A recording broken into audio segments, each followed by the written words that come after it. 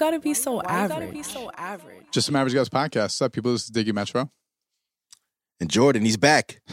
Podcast Poppy. Podcast Poppy in the building. Back for round 2. All right. So last episode, we talked about the Mets, and we talked about them hiring a creep in Jared Porter. Mm-hmm. And then just a couple weeks later, comes out that their ex-manager, also a fucking creep, almost very similar too. Mm-hmm. Like in terms of what he was doing. Sorry to start off on such a somber note. That's fucking that was a rough start, right? Let's right get right into it. That's funny. Yeah. No, but isn't it? I find it very strange how close the two situations were. Yeah, I think this one was even worse. Like, you think so? Yeah, I just think because the shit with Jared Porter was just that one woman that he was harassing. But true. This guy, it's like he used to do it with like every reporter, female reporter, any woman that was around the building. He was harassing them, sending them pictures, and he was also getting like really violent, like not violent but aggressive with them. Yeah. According to the reports, like if they didn't answer him, he started like cursing them out, and he would see them and like approach them and say things to them. So to me, this one was worse. Did you see the picture of him by the tractor? No, I didn't see any of the pictures. Don't tell me he took a picture by a tractor. there's a legit shirtless picture of him by a tractor with like a weed whacker in his hands that he was sending to bitches. And it's just like, yo, bro, what? Where in the world would that be attractive to a woman? This shit like confuses Omaha me. Or some shit. Maybe. What confuses me about this whole situation with Jared Porter and him is, are older people just really bad at sexting? Yeah, like they just don't understand. Yeah. I don't know, bro. I don't know. Because here's my thing: if you're 40 plus, you've had way more than enough time to get acquainted with women and know how to talk to women. Yeah, maybe, but maybe stuff like that worked when they were younger, and they just haven't adapted to like technology and the times. And it's like you have to realize that the shit that you used in 1975 to bag a woman is not going to work. 9 times out of 10. Rape culture was rampant back then. Yeah. Like the shit that slid even in like the 90s, early 2000s was weird. Yeah, and it would never be able to slide today without it being exposed. Fam, real shit, even if you look back at like us in high school, and I'm not saying you partook in it, but the culture was different, bro. Yeah. Like if you partied with chicks, it was different. Yeah. People used to brag about running trains. Yeah.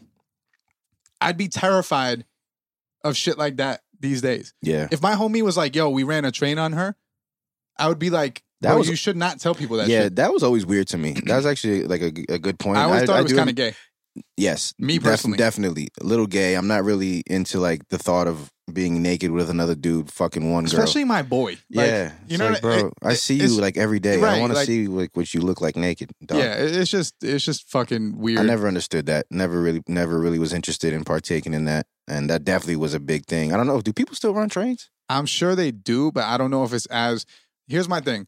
Back then, we were in the first swing of like video recordings and shit that were simple. Yeah. So I would like to think that girls now are more aware of shit like that and probably don't partake in that. Put themselves even put themselves in a position right. to be have a train ran on them. And let's not make it like, I don't want to say that all girls that got a train run on them were like non-consensual, because there were definitely consensual situations that happen like that. Yeah.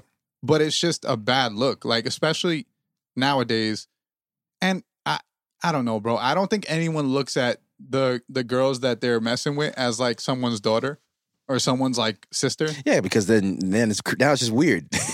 You actually got to go out of your way to just like not think of that. Like, I know, but I feel like a fucking train is wild disrespectful. Like I don't know why I feel like that. Yeah. Like I don't even feel like that's a sexual thing. I just feel like it's disrespectful. Yeah, like it's like treating someone like a fucking like an object. If a girl approached me and said, "Yo, I want you and your mans to fuck me at the same time," like even if she came to me and said that's what she wants to do, I would be like, that's weird to me. Even though you're asking for it, like it's something that you want to do. You approach the situation with this proposal, and I'm like, nah. I just never thought that was like interesting or appealing. I also think that there's something weird about like wanting that. I feel like they're like, you're aware that in like the porn world, a lot of those women are like victims of sexual abuse.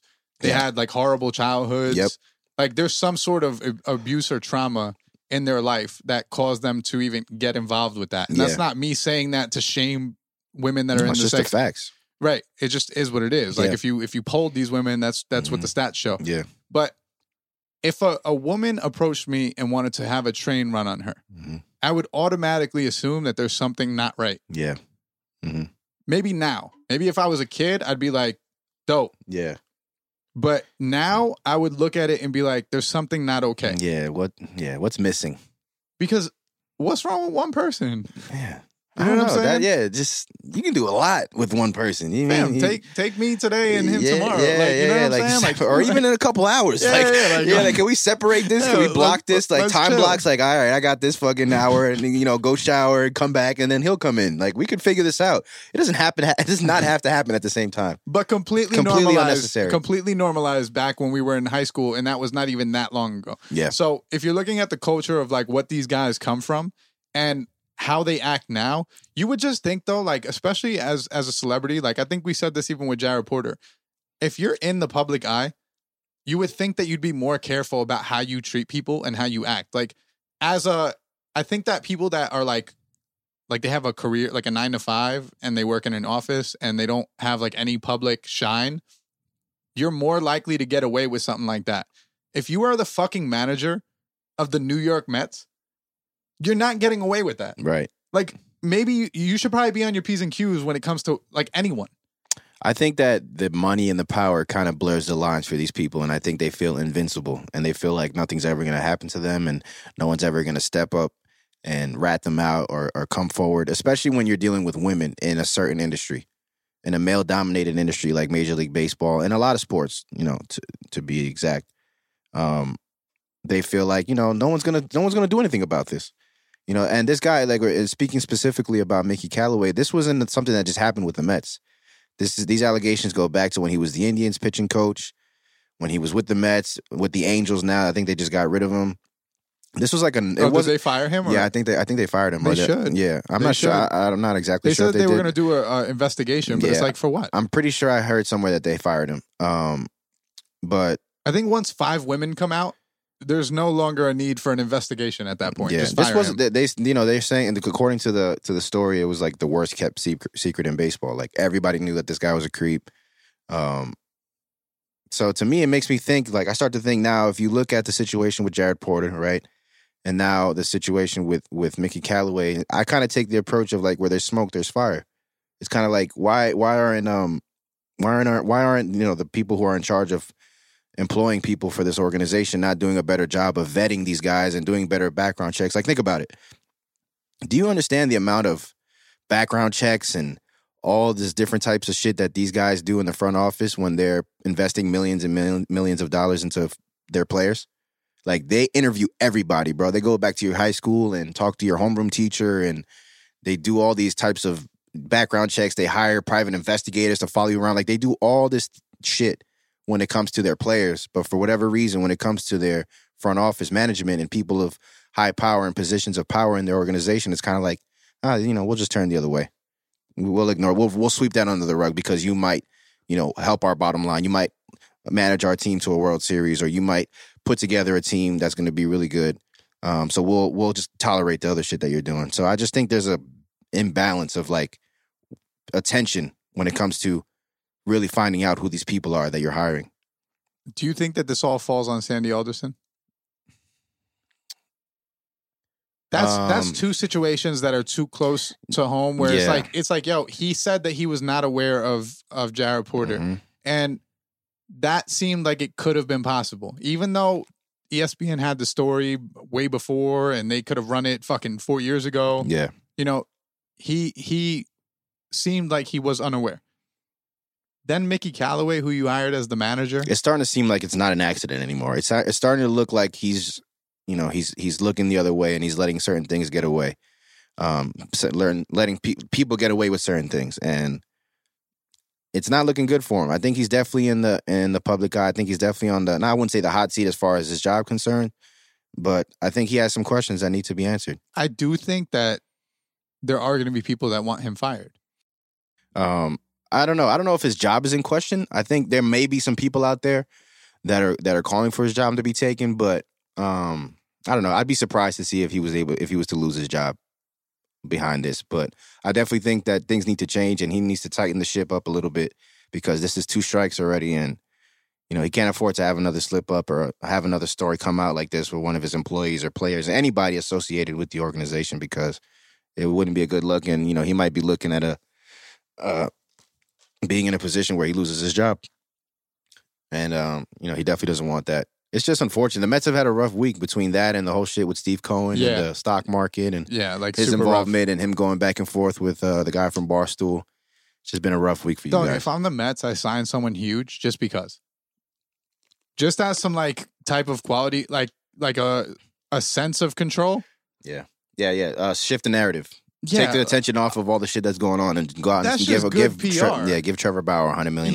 Just do it, bro. Yeah. As Steve Cohen, who's outed as trillionaire, right, and outed as one of the people involved in the whole stock market situation. He was apparently investing into one of the firms that was dealing with that whole Robinhood situation and causing shit to shut down. Yep.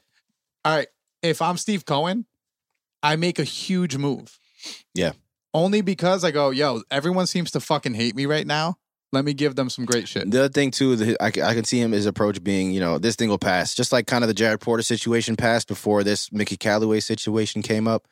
I think in due time, especially in the media age that we live in where there's stories popping up every other day, people forget about shit, man. So I think he's probably thinking, I'm just going to let this shit, pass in the wind and we'll figure it out moving forward. But I do think, regardless of the Mickey Callaway situation or not, I do think that they do need to make a move.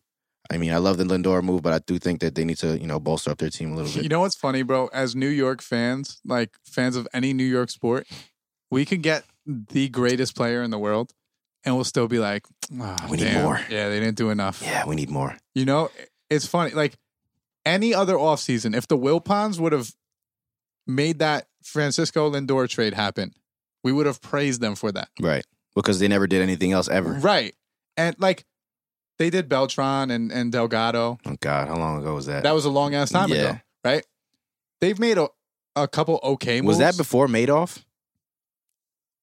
I think so, wasn't it? It might have been. It might have been right before. Yeah, because they weren't spending. They were making moves back then. Yeah, it was before. It had to have been. Yeah, because Sandy they were Alderson, spending bread back then. Yeah, because Sandy Alderson, when he got the job, he wasn't aware of the Madoff situation and how it actually affected them. But it was Minaya, right? Omar Minaya was the GM back in the day. Yeah, it had to have been before the Madoff shit because they were spending dough, bro.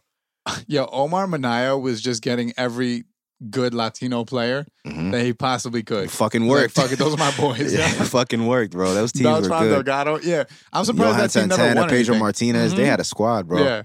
That was a good team. It sucks that the Mets and Knicks are always they're good enough to sell tickets and they'll get decently far. Yeah. But the Knicks haven't had as near as much as success as the Mets have in the last. If we're comparing the Delgado those days and the Knicks where they were at that time to now, then the Mets have had so much more success. The Knicks of our childhood, though, we're a good team.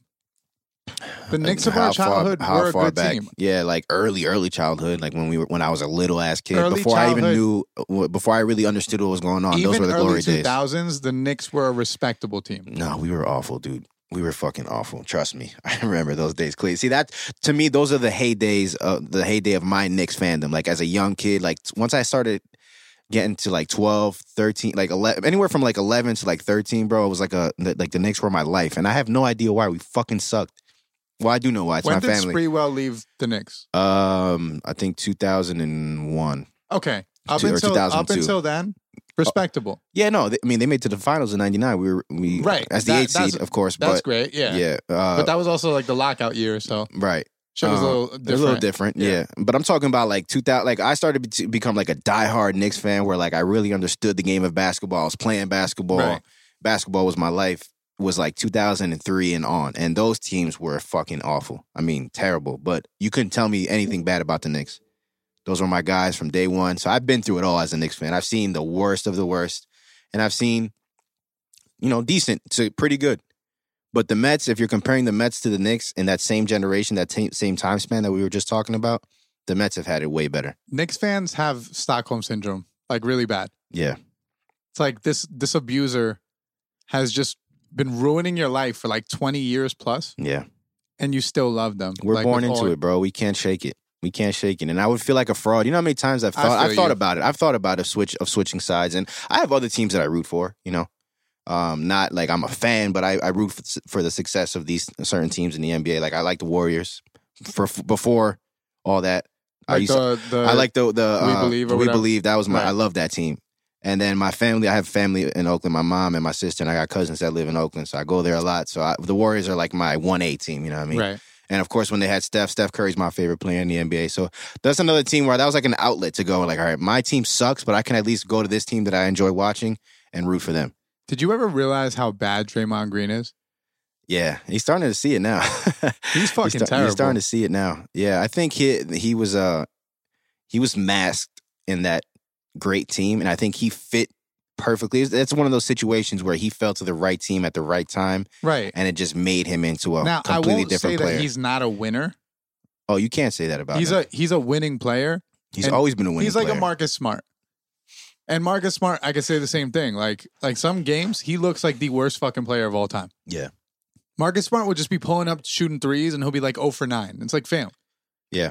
When you're in fucking biddy ball, you know not to keep shooting at that point. Right. When you're in the league, 0 for 4, stop shooting the fucking rock. Yeah. Pass it. Yeah. You don't have it tonight. Yeah, well, that's the thing with going back to Draymond. Like, that's one thing you can never say about him is that he wasn't a leader and he wasn't a winner. He wasn't going to give you 100%, and that's why I always respected him. I didn't think he was the most talented. I mean, if you know basketball, you watch the games. He's not like the most talented guy out there. He's not going to wow you with what he's doing, but he did what he had to do for the team to win. So that's why I respected him. And I think now that the team isn't as good, you know, KD's not there anymore. Clay's hurt. It's just, you know, him and Steph out there. You know his deficiencies and the things that he lacks are starting to be exposed out there because he doesn't have the guys around him to like make him look like the best player in the world. But he fit perfectly with that team when they were winning those championships. I always liked Draymond. What's dope about the Warriors is that they're going to go from being super underdogs to a complete dynasty back to super underdogs. And especially if Clay comes back 100%. Yeah. Even if he comes back 80%, I still think that they have a decent shot at going the distance in the playoffs. I don't know if they could win the whole shit. That depends on Wiseman. Yeah. If Wiseman pans out and he's actually fucking good, yeah, because he looks great. If he pans out, you could compete with the Lakers. Yeah, I think they have them. If they play their cards right, I think some moves need to be made. I think they're in that weird in between area, though. To be honest with you. Like, say even at their full, Clay and Steph come back at full strength, how likely do you think it is that they're going to make another run for a championship? I think it'd be tough. There's some really good teams out there that are going to be in their way. And if I'm the management for the Warriors, I'm looking like, all right, I have these really talented players that are aging. You know, they're not young guys anymore. Steph I think he's over 30 now, right? Is he like, or is he, yeah, he's down. He has to be like 31 or 32 or something like that. I think he might even be like 34. Yeah, he's definitely like not a young guy anymore. Right. So his window is closing as an elite player. I think Steph is going to be around in the NBA forever just because he can shoot the ball, and as long as you can shoot, you can play in the NBA. That's what I was just about to say. I was about to say to you. No, I think Steph can play till he's fucking 40 just because he can shoot this lights out of the one basketball. thing that you need from like an aging player is that they become like a 3-and-D player, and Steph could do that. Clay could do that as well. The D part, I'm not sure because his defense, even when he was young, hasn't been great. No, it's not great, but also he got a lot bigger. Like even if you see Steph now, he doesn't look like the same thin little like stick player that he used to be. Player, yeah. Like he's actually built now. Yeah. So he could turn into that. I'm saying. You know what I mean? Like if he had to change his game a little bit just to survive in the NBA, I think that he could turn into like a 3-and-D guy off the bench for a team. I think he has longevity in the league. I think he's not going to be gone anytime soon. But what I was saying was like if I'm Warriors management, I'm looking and I'm seeing like, all right, what is our window for a championship or to at least compete for a championship compared to the window that our star players have as elite players in the NBA? And I think once you make that comparison, you think, all right, wherever you fall in that discussion, you might look to like move these guys and kind of blow the team up. That's how I look at it, just looking down the line. I don't know if that's something that's imminent coming up soon, but that's something that I would consider because you don't have a young nucleus anymore. You have aging star players who you can move when their value is still high and get a bunch back and try to rebuild this thing. And I mean, they've done it. They did it before. They created a dynasty. with these guys through drafting. Why not do it again? You have a young player in James Wiseman who looks promising. He looks pretty good. I like his game a lot. And who's to say that you don't trade these guys and get back a bunch of draft capital or some young players that you can develop, some young players that are already in the league that you can develop into something and, try to figure it out that way. But I think you'd have to wait like 2-3 years to do that, though. yeah, I think Because so too. I don't think that it's something they're that's still like perfectly fine. You know what I mean? I don't think it's something that's like this year or even next year, but I think down the line, I think they're approaching that time where it's like, all right, we got to start figuring out. I think they're going to make one more run at it. Like, all right, let's try to get some veteran guys and put some guys around Steph and Clay that could, elevate the team. But if that doesn't work, I think within the next 2 years, they're going to start looking at the team like, all right, we got to rebuild this. They would almost have to. Ooh, what about this? Couple years down the line, they do a Celtics-esque trade with Brooklyn, give up Steph and Clay to Charlotte for LaMelo Ball, Terry Rozier, and one of those other guys on the team. If you have LaMelo Ball and James Wiseman, I would definitely do it if I was the Warriors. Like if they would take Stephen Clay and old Stephen Clay and give me LaMelo, and I'm able to pair that up. He looks good. He looks promising. He looks way better than I thought he was going to look. Same with me, bro. I thought for sure he was going to be a bust because Lonzo's fucking terrible. Yeah, I just thought he was too much hype. I didn't think he could really play that much. I didn't really see him against really good competition. Could fucking ball, he could bro. play. He could play. So if I'm the Warriors and they're willing to give me LaMelo Ball and I can give you Stephen Clay and get their big ass contracts off my books and use their money to go out and put a team around those two guys, I would do it in a heartbeat. And I think if you're Charlotte, you do it too because it's fucking Charlotte. And when do you ever get the opportunity to sign 2-star players or get 2-star players? That's what I'm saying. As far as a small market team, I think that you make that's that the best they could do. Yeah, I mean, they just gave Gordon Hayward $120 that's what million. I'm saying. Right, and Gordon Hayward is aging. Like he's not. Although he he's still playing well, he's playing well. He's playing very well. I'm actually upset at how well he's playing because I would have loved this fucking type of play on the Celtics, and he just didn't give that. Yeah. He was also injured half the time. And I also think he was way down the totem pole. I think he's the go-to guy in Charlotte, and that's what he was in Utah, which is why he was able to put up those numbers. He was never going to be that guy in Boston, especially when he was playing with Kyrie. It just wasn't going to happen. Well, also, if you look at the Celtics now, you're looking at, like, people are looking at Jaylen Brown, and they're like, wow, yo, he's a fucking star. Mm-hmm. And it's like, yo, they had to divvy up the pie between Kemba, Jaylen, Jason Tatum, and Gordon Hayward last year. Yeah. Like, even if Jaylen Brown wanted to go off like that, he couldn't. Couldn't have done it. You know what I'm saying? So, like, I think Gordon Hayward on another team, I don't know if he plays the same way. Like, if there's another star player, like definitive star, I don't know if he's playing how he is right now. No, he probably plays like he's a really good player on a average to below average team. He's a great role player, even though he plays like a superstar. Mm-hmm. He's a great role player. Like, you want that guy on any team. Yeah. He'll get you a bucket, like, anytime. That's true. But I don't think that he's as, like, $120 million for that guy. It's a lot of money. I'm not doing that. It's a lot of money. I'm not doing that. But Charlotte had to do that. Like I said before, when do you ever get the opportunity to sign a player, like, even close to his status? Yeah, but see, like, Gordon Hayward's star power is Charlotte. Like, you know what I mean? Like, there's like, that's as good as it's going to get. And that's as good as he's going to get. You're not getting a real star. You're going to get, like, a Gordon Hayward star. Yeah. I'm just glad that the Knicks didn't give him the money. Like I always say, if Isaiah was running the team, Isaiah Thomas was still running the team, we would have gave him $200 million to be our star player. Yeah, but Gordon on that Knicks team would actually be really good. Not at $120 million. Not at 120, but on that Knicks team, he would be good. Yeah, we'd probably have the same record as Charlotte does. Which Let's I think we talk do. about quickly, real quick. Oh, let's do it. That kid is a fucking stud, man. He's a stud, bro. He's a stud. Steal of the draft. It's looking like it. I can't think of too many players quickly or Peyton Pritchard.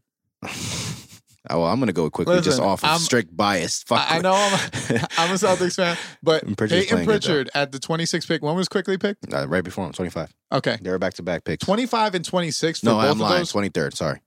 Regardless, in the same like ballpark, mm-hmm. Those two players look better than majority of rookies. Yeah. Peyton Pritchard got injured, so he's been out. But those two players look like full NBA players. Pritchard is such a Celtic, though. He is. Like he was born in like a Celtic laboratory somewhere. Like he's like a created player, just made for the fucking Celtics. And you know what's funny? When they drafted him, I was like, of course they took this. I think Danny Ainge is from Oregon, and he was like watching him his whole life. Yeah. So he knew what the fuck was good. I'm picking this kid Yeah, like, in once the this kid's 2020 old draft. enough- Yeah, he's been looking at him since 09. Right. Yeah, I'm gonna go with IQ because of the bias also, but I just think He has I think more of an NBA he's build for more sure. of an NBA build, and I think I haven't seen too much of Pritchard, but he just strikes me as kind of like I like Quickly on defense. Quickly looks like an all around player, and I like his demeanor on the court. Like he plays like a vet. I wish you would watch Peyton Pritchard's defense. That's one of the most exciting parts about that motherfucker is that he's like He locks up. 6 foot tops, Yeah. maybe 5'10", and the way he locks people up, like he's a bulldog, bro. Yeah, You know what I mean? Like his defense is fucking incredible. And I'm like, for you to be 1, a white guy, Mhm. 2, tiny, Mhm. and 3, a rookie, and you're playing he's like a that. white guy, but you could tell he had like black Oh, friends. for growing sure, up. bro. You see all the TikTok videos and Mhm. shit of him Yeah. dancing and shit. Yeah, You're like, yeah, that's not a real he's white not guy. a white boy. Yeah, Yeah. He all his friends were black. Yeah, like For you sure. can't trick me. Yeah, he You know what I definitely says nigga like when no one's looking for sure. Even when some people are looking and they're just like they let it slide. They're like, he Yeah, got to yeah. fade. Fuck it, let him rock. like, nah, he cool, bro. You see how he yeah, D's them? Yeah, I got to check him out some more. But IQ, obviously, I watch every quarter of every Knicks game. Today's actually the first Knicks game I'm missing the whole season. But what I like about Quickly is his demeanor on the court. Like he doesn't play like a rookie. He doesn't play scared. He has a lot of veteran qualities. Like he knows how to draw fouls, which is like a very underrated thing, a very underrated skill for players in general in the NBA. Like the ability to draw fouls and get to the free throw line, and he shoots like 93% from the free throw line. I think he's like top 3 in the NBA in free throw percentage. I just think things like that, especially at such a young age as a rookie, he's already learned some of these things that it takes some players years to learn. I think he's just ahead of the curve, and I think he's going to be a really good player. His floater game is A1 as well. It's insane. I mean, at the beginning of the season, I used to get a little frustrated with his floaters. I would just wish, like, take it to the hole. Like, stop throwing up these stupid fucking floaters, because he was missing some of them early in the season. But then you start to do, like, your research on the kid, and you see that he works on this. He's outside. He's on the court 2 hours before the game, 3 hours before the game, working on his floater. So it's something that he puts, he dedicates time to. So and they started to go in at a higher percentage as the season's gone along. So If you're I'm Obi very excited Toppin, about him. If you're Obi Toppin, how do you feel right now? As a lottery pick? I think you feel fine. I Yeah? think you feel fine. That's what I would encourage him to do. I know he's getting a lot of heat right now, and he's not really looking like he's doing much. Well, he's not doing much out there except just running around, and he'll catch an occasional alley-oop here and there. But I'm personally not like super down on him right now. I think he needs some time. I think the fact that he missed so many games at the beginning of the season, he missed I think 7 or 8 games after the first game of the season. He just hasn't had the chance to get in the flow with the team out there. And I think Tibbs has a real tight rotation. Like, he does not play with his rotation. He's got a solid 10-man rotation, and he's got a quick hook. If you're out there and you ain't doing nothing and you're not scoring the basketball and you fuck up on a defensive scheme or you miscommunication on defense, like, he's pulling you out the game. So I think the circumstances for Obi have been tough, but, give him some time, man. Those coaches are the worst. They're the best and worst Yeah. because in basketball, you have to get a groove sometimes. And sometimes you go in and it's just not clicking. And then Yeah. you get it together by just like fucking playing hard. Yeah, right. If you have one of those coaches that just pull you, like I played for a coach like that in high school. I'll go in, second that you fuck up, pull you right out. Yeah. And you never build that flow. Right. And I think that for rookies in the NBA, especially on a team like the Knicks, you gotta let them play through that shit. Yeah. You know what I mean? Like, you have to just let them get accustomed to it. Like, yeah. the Celtics do that where Brad Stevens doesn't even play the rookies.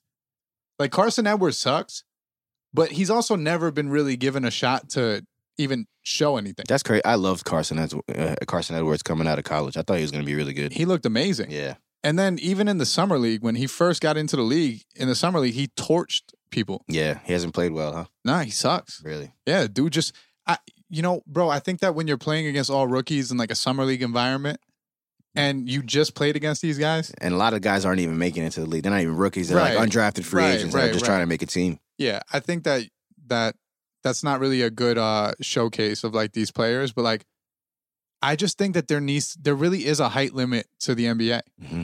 And it's unfortunate, but like, how many successful small guys are there? Yeah, defensively, you can't do shit, man. There It's are just diamonds like, in the rough. The guys that end up being good. Like, IT had a great run. Defensively, though, fucking terrible. Oh yeah, he's couldn't guard shit. 5'9". What are you gonna do? Right. So it's like, And for some odd reason, the Celtics just love that shit. Yeah. I don't know why Danny Ainge sees someone who fucking cannot guard anybody just by size alone. Yeah. And is like, yo, I need that guy on my team. Yeah. No, I was a big Carson Edwards guy coming into the draft. I thought he was going to be really good. He also cut the dreads, and I think that might have fucked him up. Yeah, he took his powers away. Yeah. And that's when he really evolved. That year at Purdue, when he was rocking the dreads, he was dunking everything, just that pulling March up from Madness 30. too? Yeah, he went crazy that year. Stupid. Mm-hmm. For sure.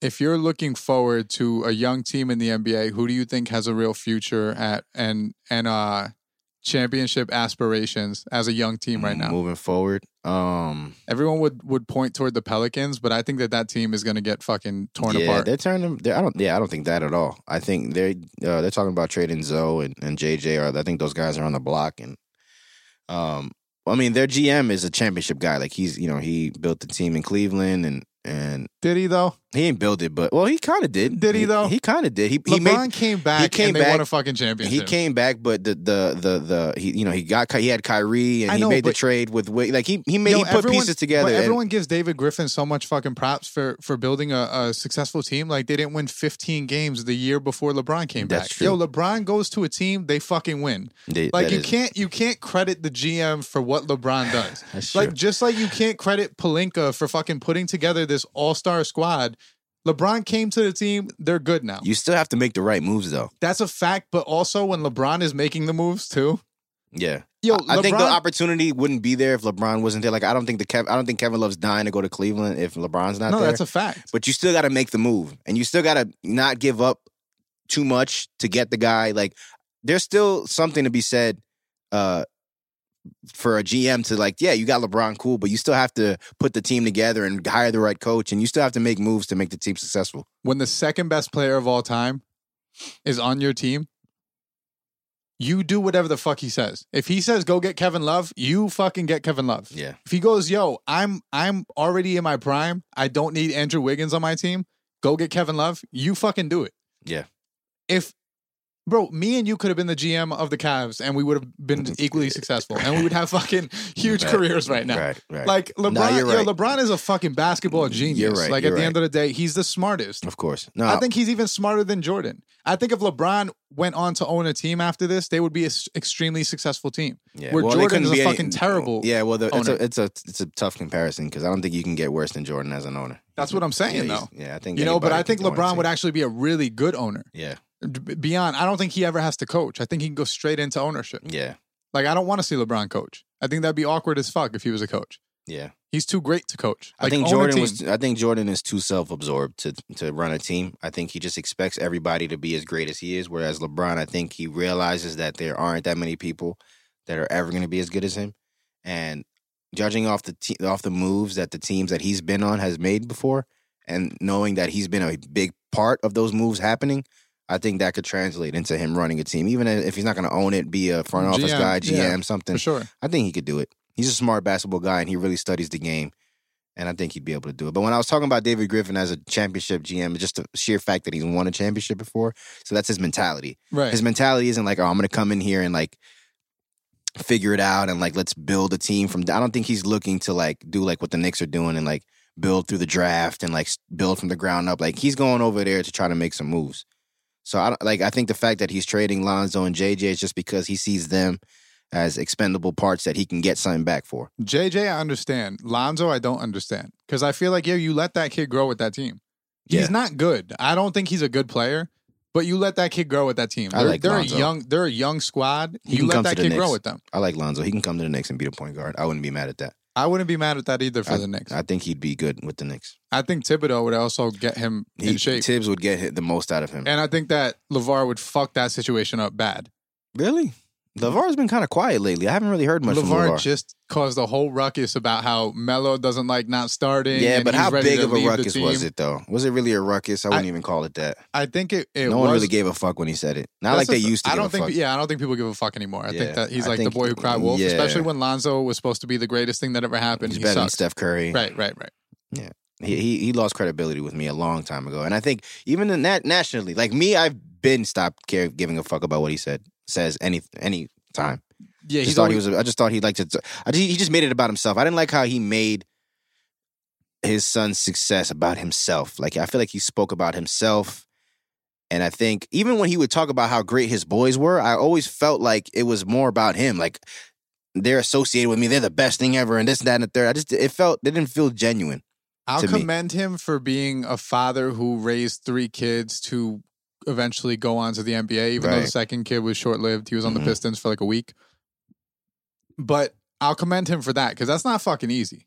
Not at all. Like, you know, the amount of money he probably spent to put him through different AAUs and shit like that. But outside of that, when they were giving him press runs to go on ESPN and all that shit, like, what? I never understood that. Yeah, me neither. I stopped listening to him a long time ago. Then they had the shoe brand that it was like, yo, support black business. Then they don't send the shoes to anyone. It's like, fam, that's that. Yeah, and that can't happen. $600 shoes. Right. Like, who are you? They're ass too. Like Lonzo used to have to switch pairs at halftime because they would rip during the game. Apart. Yeah. Like, I don't know. The gimmicks that he plays kind of make him unlikable, and I think that also plays against his kids. Like, even if Lonzo was a good role player, people would still give him more shit because of his father. Yeah. Same with LaMelo. If LaMelo came in and sucked, bro, he would be feeling it right now. Yeah. And we also forget that these are people. I don't know if that would affect Melo as much now as it would have affected Lonzo back then, because the hype was so much. Lonzo was the first one going into the league. And he was such a highly touted prospect that I think that Lonzo, if he would have went into the league and flopped, would have had it way worse than Melo would have it now, because, like I said, no one really gives a fuck about LeVar, what he has to say anymore. Like, Melo's the star now. It's not about their dad. I feel like Melo had more pressure on him to be good, though. Yeah. Lonzo, they were saying he was going to be good. He went number 2. But Melo, his whole childhood is documented. Mm-hmm. And people have been hating on him since he was a kid. Yeah. And he had to go overseas and play because his dad's a fucking idiot. Yeah. He had to do all these different leagues, and you know what I mean? He was in high school for 1 year and whatever. And still, he came out and he's decent. Like, he's a good player. Playing really well. Yeah. You know, and he hasn't even really hit his stride, but like, the kid could pass the fuck out of the ball. Mm-hmm.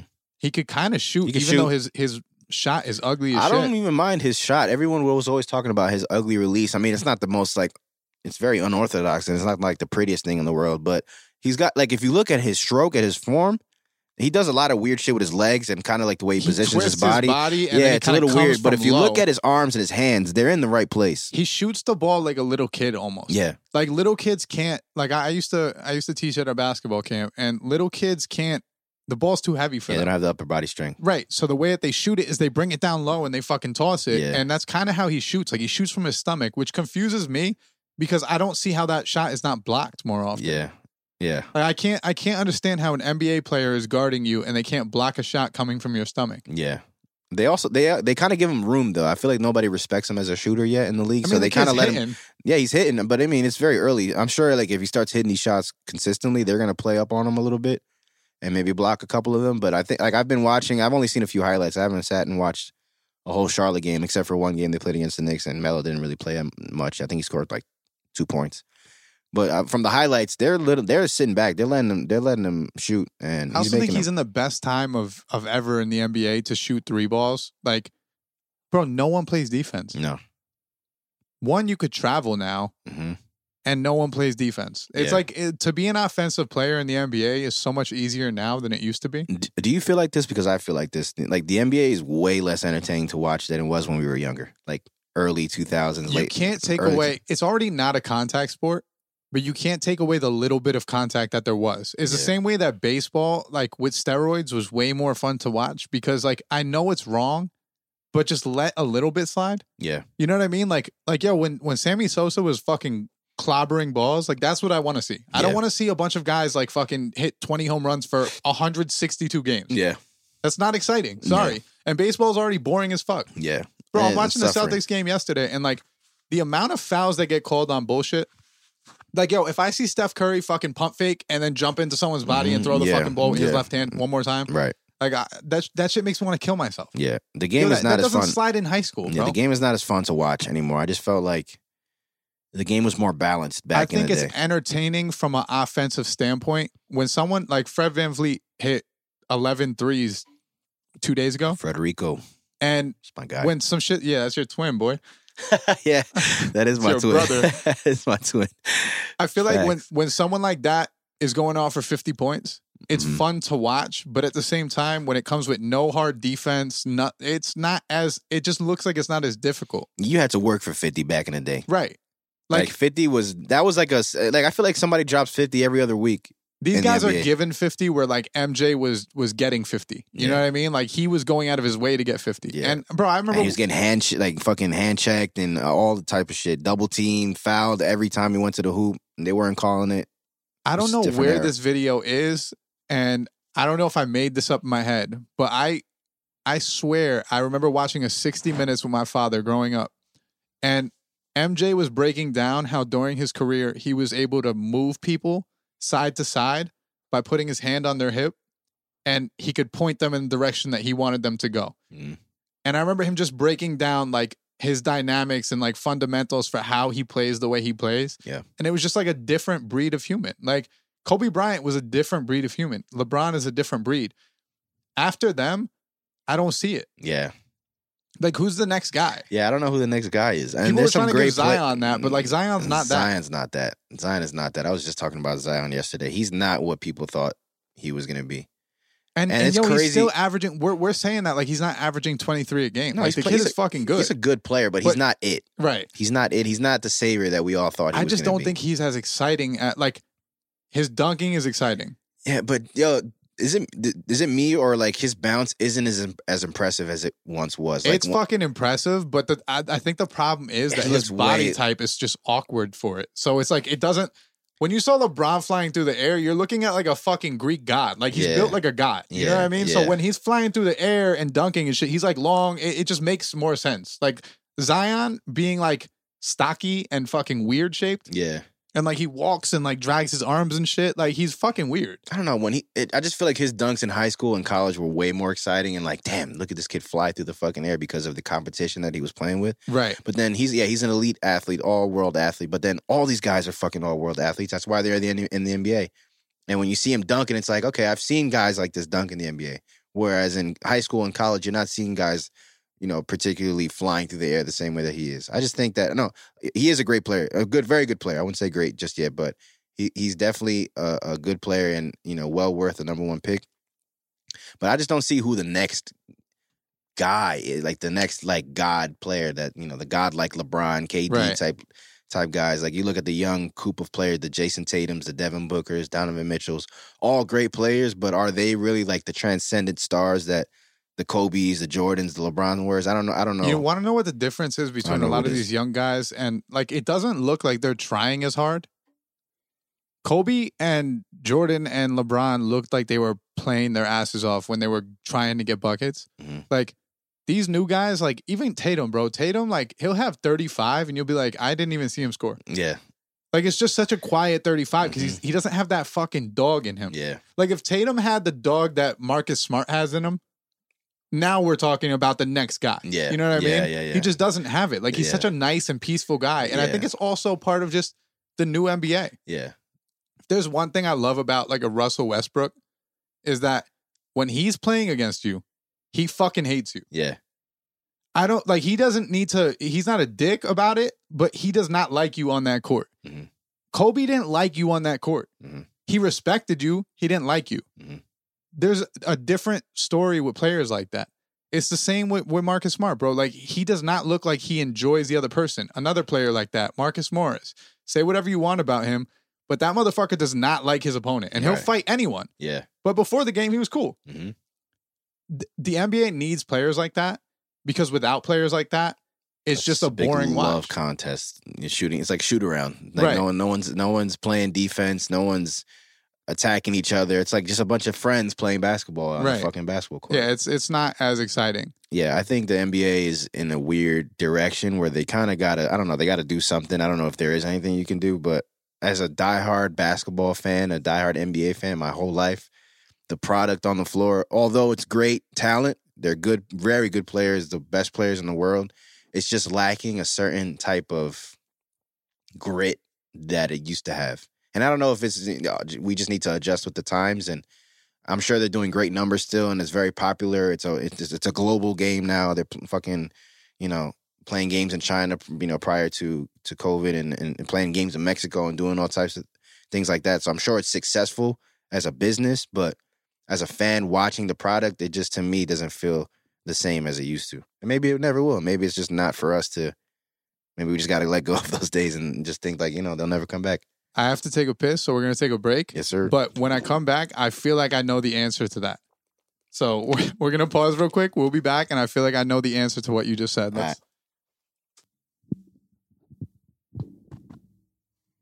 And we are back. Okay. So before I went to the bathroom, you were saying that there's no grit left. Yeah. In sports. Well, in general, but I'd like to think that has everything to do with the fact that this generation has just been babied. Like, bro, even something like cyberbullying. Like, shut the fuck up. Like, real shit, turn bro. Your computer off. Just turn everything off. Walk away. Yo, why are people like that? I don't know, man. I never understood that. These kids have to, because I think we've even, like, I've probably talked about it on this podcast before, but like, these kids are gonna have jobs someday, and their boss is gonna be a dickhead. Yeah, and he's gonna go be to a school bully and like face real bullies in real life, right? And they're just not gonna know how to act, right? Like, I actually appreciate the fact that I was bullied as a child. I was a small kid. I appreciate the dudes who used to like throw me into a fucking mound of snow. Because Bill's character. It does, dude. It sucks when it happens and you feel like shit.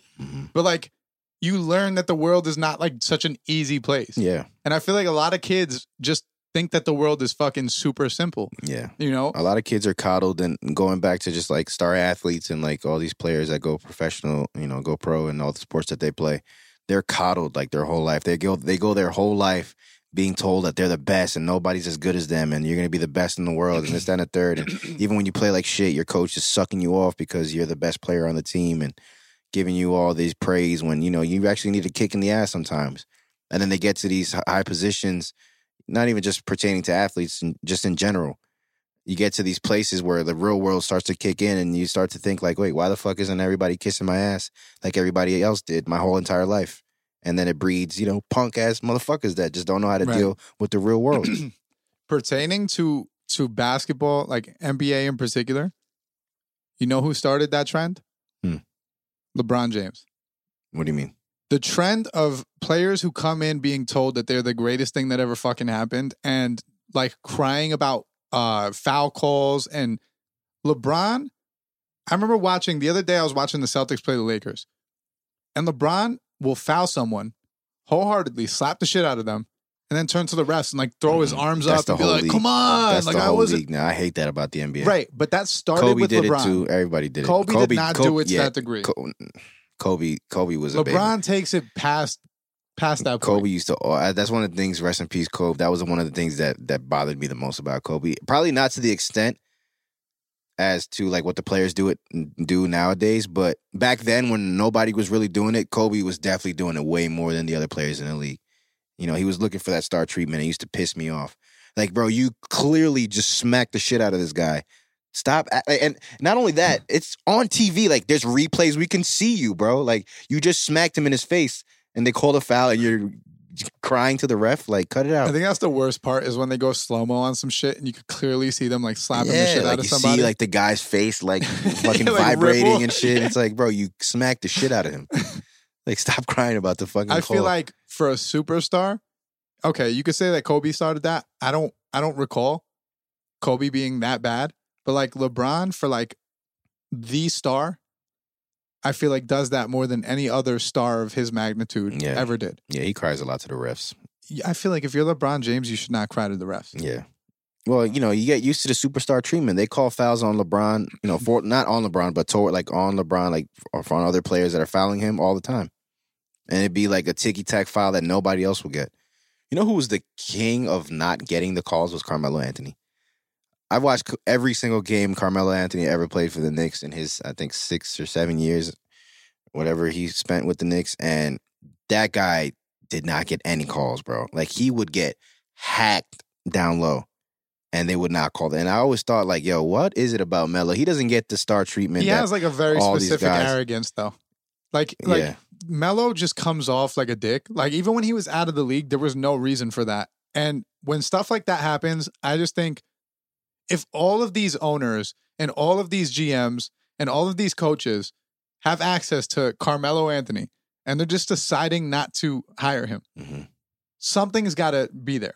Well, I think the Melo situation was just the fact that he wasn't ready to take a lesser role on a team. I think he wanted to be a star player, a starter, and he just wasn't there. Yeah, but that doesn't speak to a team that like is rebuilding and fucking terrible, not giving him a shot. There was a point in Melo's free agency or whatever you want to call that, blackball, where but I don't think Melo would have taken an offer to go to any team. That's a problem. That's a similar problem to what I had with Colin Kaepernick at one point. You know, like I for everything that he was standing up for, respected, didn't really respect him wanting to get back into the league, but also didn't respect when teams like outside of the league, other leagues were offering fucking the bag at him to be like they're the face of their league. And he was like, nah. No, I don't want to do it. Like, it's either you want to play or you don't. Yeah, with a Melo, it's like, bro, if the worst team in the league hits you up and they're willing to give you a contract and you're complaining about being blackballed, you can no longer complain about being blackballed at that point. Well, maybe. I mean, I don't know that for a fact that he was offered. But I believe what you're saying. I think. I mean, if I'm Melo, right, I'm not gonna just like I'm towards the twilight. I'm in the twilight of my career. I haven't won a ring yet. I've done all. You know, I've accomplished any personal accolade you can accomplish in this league. Why would I go to the Memphis Grizzlies to be the 15th team in the West? If there's even 15 teams in the East or West. So I could see his approach from that angle, but I do think that's why he wasn't offered an opportunity for so long, was that I think he was just very adamant of not stepping down. I'm not going to take a lesser role. I'm definitely not coming off the bench.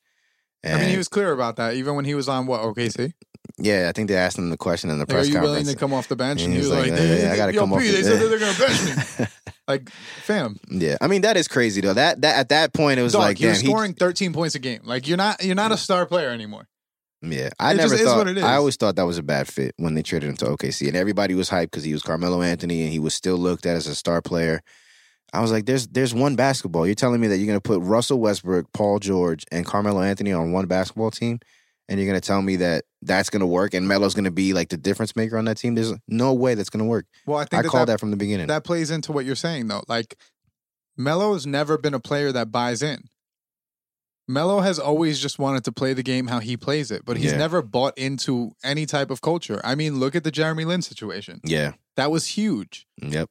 And he just completely fucking hated that. Yeah. Like, that was crazy. You don't do shit like that if you're like a likable player. Like, you don't do shit like that. That was disappointing. I was disappointed in Melo in that. I've always been a Melo guy. I still am always going to be a Melo guy. But that situation, the way he handled the whole Jeremy Lin thing was whack to me. He's just not a winner at the end of the day. Yeah, that was very like babyish, very diva-ish of like a thing of him to do. Like, bro, when I played ball back in the day, I could get buckets. Yeah.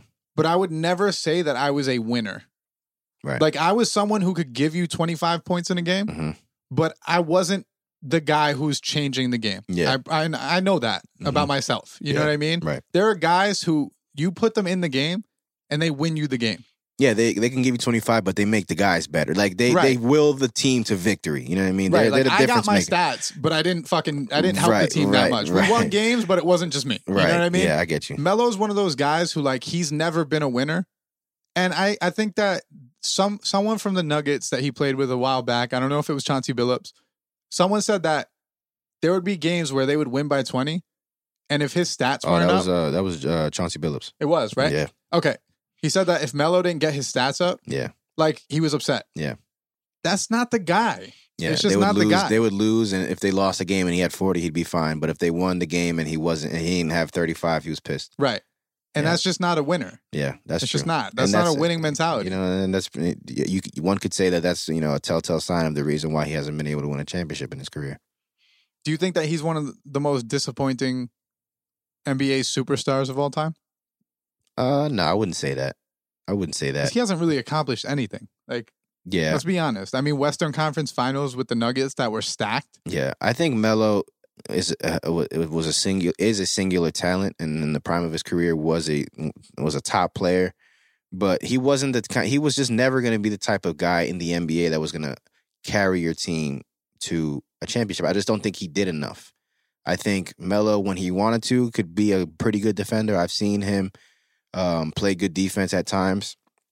But he was a scoring player, bona fide scorer. No, you can put anybody in front of him. He was going to score on them. That's a fact. But I just think he didn't do enough to make the guys around him better. I just think his style of play would have never he wasn't going to be the guy to will a team to victory. I think like if he was on a team like let's say if instead of Chris Bosh it was Melo on the Heat, like I think in that situation he would have been a better player in that system than Chris Bosh was, and I think he would have shown out in that type of team and that type of play style. Yeah, but I think if LeBron and Wade were getting their shit off, I don't think that he would have respected it. You know what I mean? I think that he would have been the guy that was upset the whole time. Yeah, I don't think Melo would have been a third. Because, you could say he would have been but what do you, I don't know, see?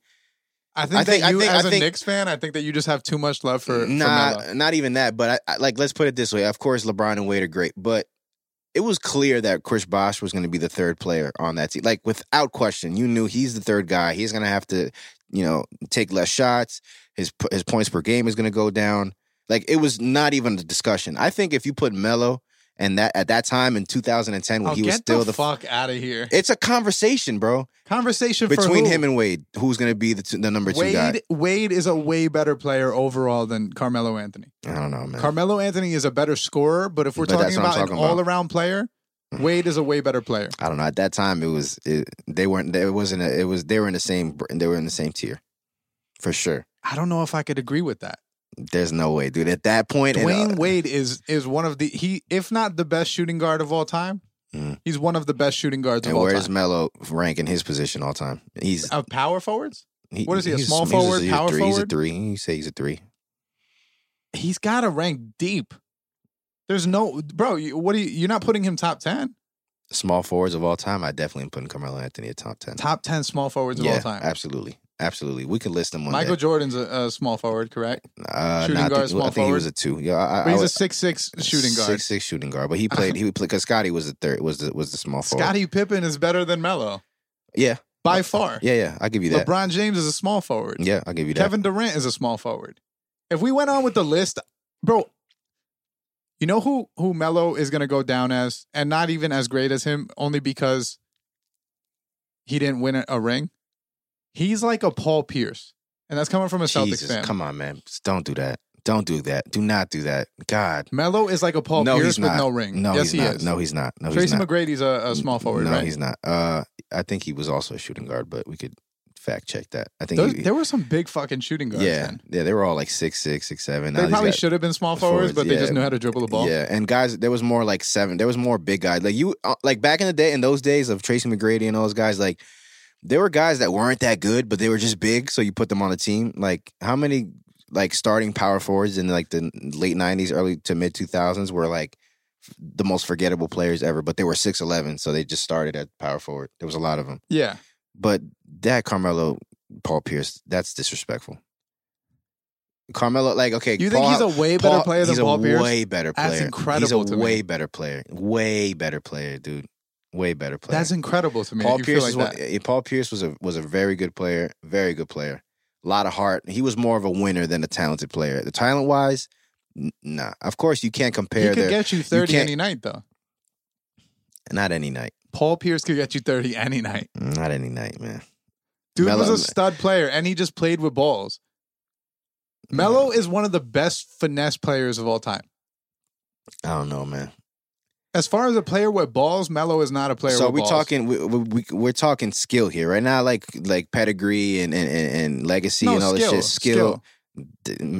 Paul Pierce was. If you had to say one comparable player to Melo, who would it be?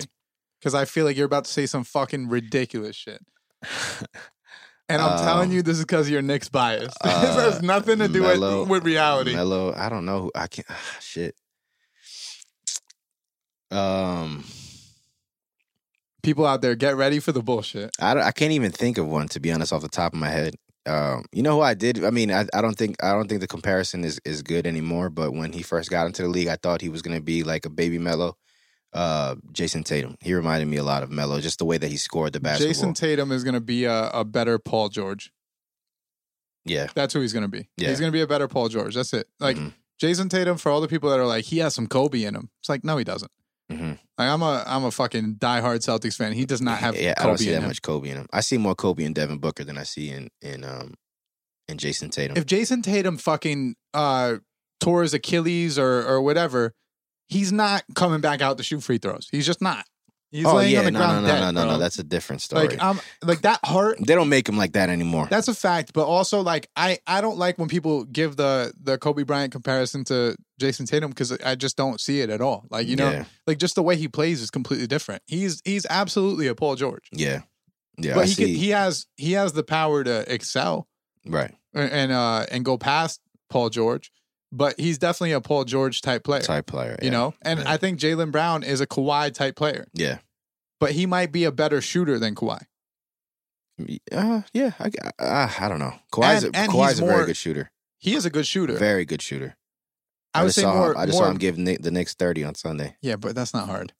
It is hard these days to give the Knicks 30. Yeah, it's not easy. Look at the if you look at the box scores of, like, let's say the last 15 games for the Knicks and look at the best player on the opposing team. Like, guys don't really get off on the Knicks like that anymore. At least the guys that you think are going to get off. Like, we played Donovan Mitchell twice already. I think we've held him under, I mean, it's not a lot, but I think he's averaging 26 a game. We've held him under his average both games. Isn't he from New York? Yeah, he's from Mount Vernon. So he's giving you guys the discount. He's giving us the hometown discount. Yeah. Yeah, I think it was Zach LaVine. We played them yesterday or Monday, and I think he only had like 16. I think he's averaging like 27. They got to get Zach LaVine the fuck out of Chicago. Yeah. I've been hearing rumors to the Knicks. I'm not sure how I feel about that. I wouldn't hate that. I wouldn't hate it. It just depends on what we got to give up. Give up fucking Julius Randle. No, that's you know, Julius you're robbing Randle, Peter to pay Paul. You're gonna give them Julius Randle, your best scorer, and then get another scorer. So now you're just back to having one really good scorer. That makes no sense. If you have Julius Randle and Zach LaVine on the same team, does it work? I think so. I don't think so. Yeah, of course it does. Why wouldn't it work? What about that wouldn't work?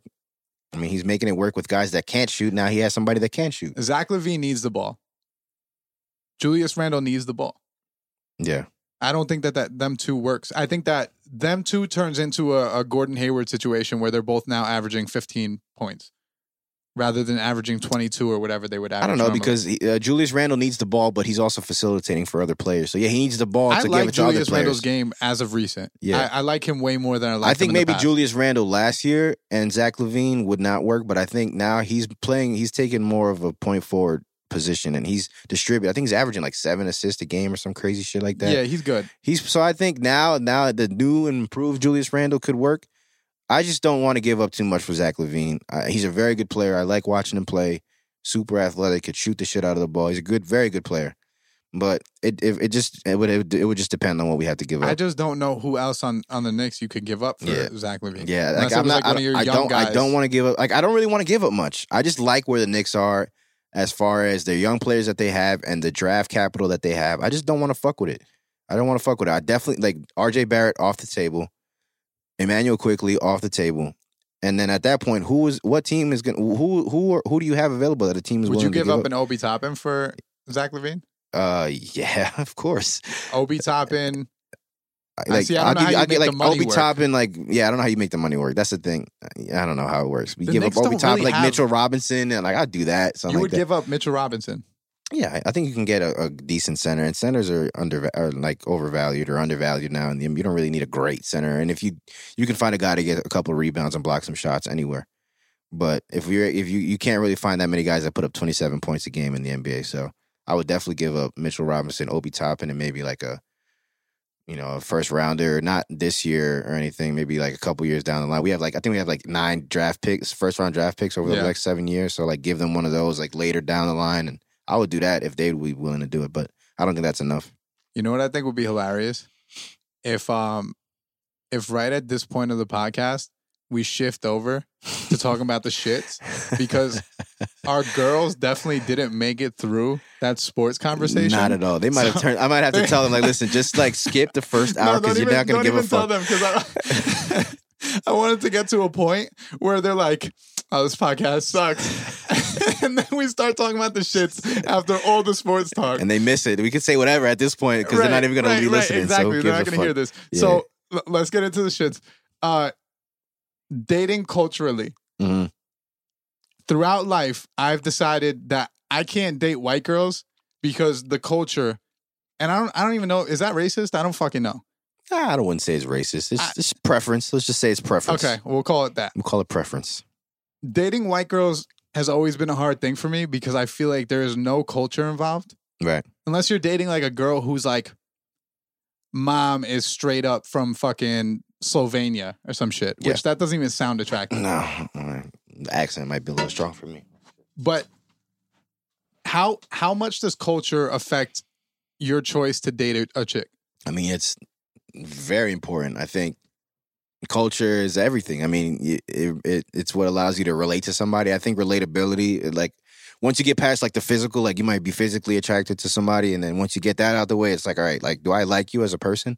And a lot of that has to do with like what you were brought up on, like how you grew up, where you're from. Do we have things in common? And a lot of that comes from like the culture that you come from. So that's something I definitely look past. Like once we get out the fucking out the way, and like we have to like sit down and like look at each other and have a conversation.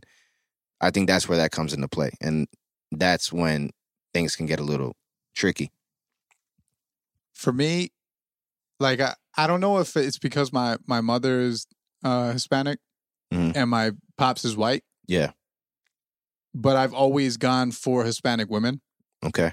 I just feel like I get them more. Yeah. Are you more in touch with your like Hispanic side or your white side? It's weird because being raised in like my mom and my dad got divorced when I was probably like 9 or 10. Mm-hmm. So.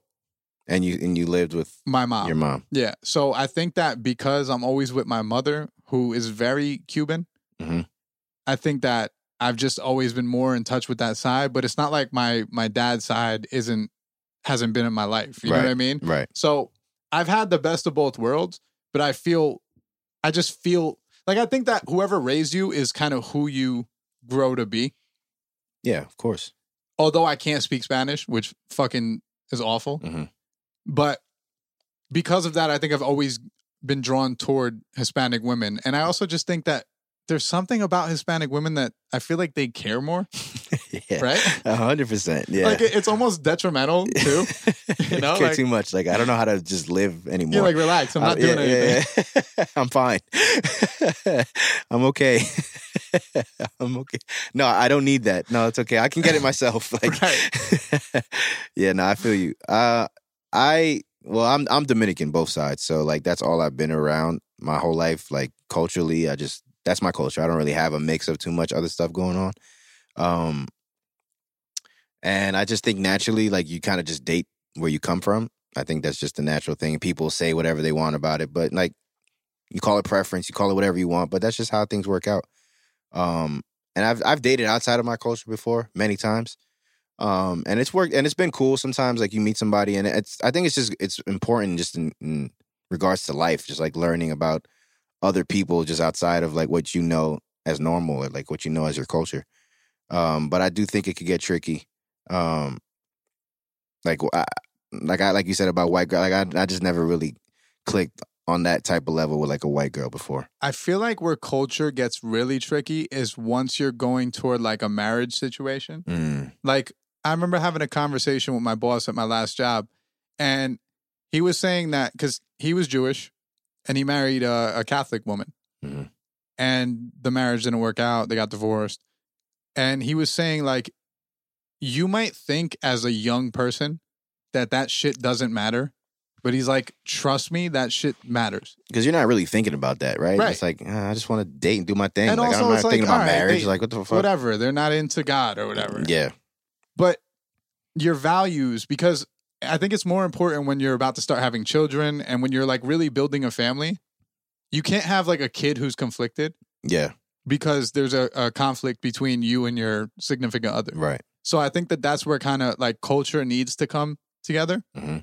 Because outside of that, I think it's fine. Right. But once you're locked out, like if you're a dude who's a bachelor and you're just out here fucking and you want to just like chill with a chick for like a month and then move on to another chick. Yeah. I don't think that shit matters It at all. doesn't really matter, right? Because you're not invested in the long term anyway. Exactly. You're not meeting Yeah. the family. You're not trying to fucking come to common ground on shit. Yeah. But once you start talking about that serious shit, that's when it starts to get a little tricky. Yeah. And I think that we're finally at an age where we have to start looking at stuff like that. Yeah. Do you feel like we're old as shit? I be feeling like I'm old as shit. I do like certain times and sometimes not. Like when I wake up in the morning and my bones are cracking, I'm like, fuck, this never used to happen. But I mean, the reality of the situation is we're getting old, bro. So life changes and things that, you know, when I felt like I was finally like, yo, bro, I'm getting old. Like the things that I get excited about nowadays, like I'll get like a coupon for like a 10% off at the fucking supermarket. I'm like, fucking, let's go, bro. Right. I'm fucking excited. Or like a gift card to Walmart. Like, wow, I'm gonna go food shopping at Walmart and I'm gonna like use like I got like $40 off my fucking food shopping now. Like things like that excite me. Or how about like decorative shit? Like, I look at like the other day I'm talking about the new studio space and I'm talking about what kind of rug I want at the studio. Yeah. And like searching for rugs, I was like, oh shit, I could get this like pink plush one. That shit looked dope. Yeah. Like dude. shit like that. If Like, you're 18, you don't give a fuck about a rug, bro. Yeah, Like, bro. Or like, you know, I've been like cooking a lot these days, so I'm looking at like knife sets. And I'm like, dude, that knife is fucking like sick, dude. Look at that shit. It's so beautiful. I'm like, it's a fucking knife, bro. Who gives a fuck? yeah, that shit Like, costs the dude, same, who bro. cares, bro? Like, I got those at the dollar it's got store. like it doesn't matter. So like that's when I start to feel old. Like, dude, the shit that I care about now these days is like just does not matter. Or like going out now, like, you know, when we were younger, it's like we're trying to figure out what we're doing like this weekend. We want to do something Friday, Saturday, Sunday, fucking Monday if possible. Dude, I want to limit to one event a weekend. Like one day, like, all right, you want to go out Saturday? I can't do anything else the rest of the week because I need to rest and catch up on my sleep. Bro, Things like that. Being a broke business owner that's trying to get that shit off the ground, right? Yeah. Today, I'm doing Instacart for extra cash. Yeah. In my head, as I'm doing the Instacart, I go, how the fuck did you afford to go out drinking every weekend Yeah. when you were 21? Yeah. I'm like, how the fuck did you afford that? You didn't really. You kind of just made It's it. amazing that You kind of just spent that made money, it. You though. made it happen.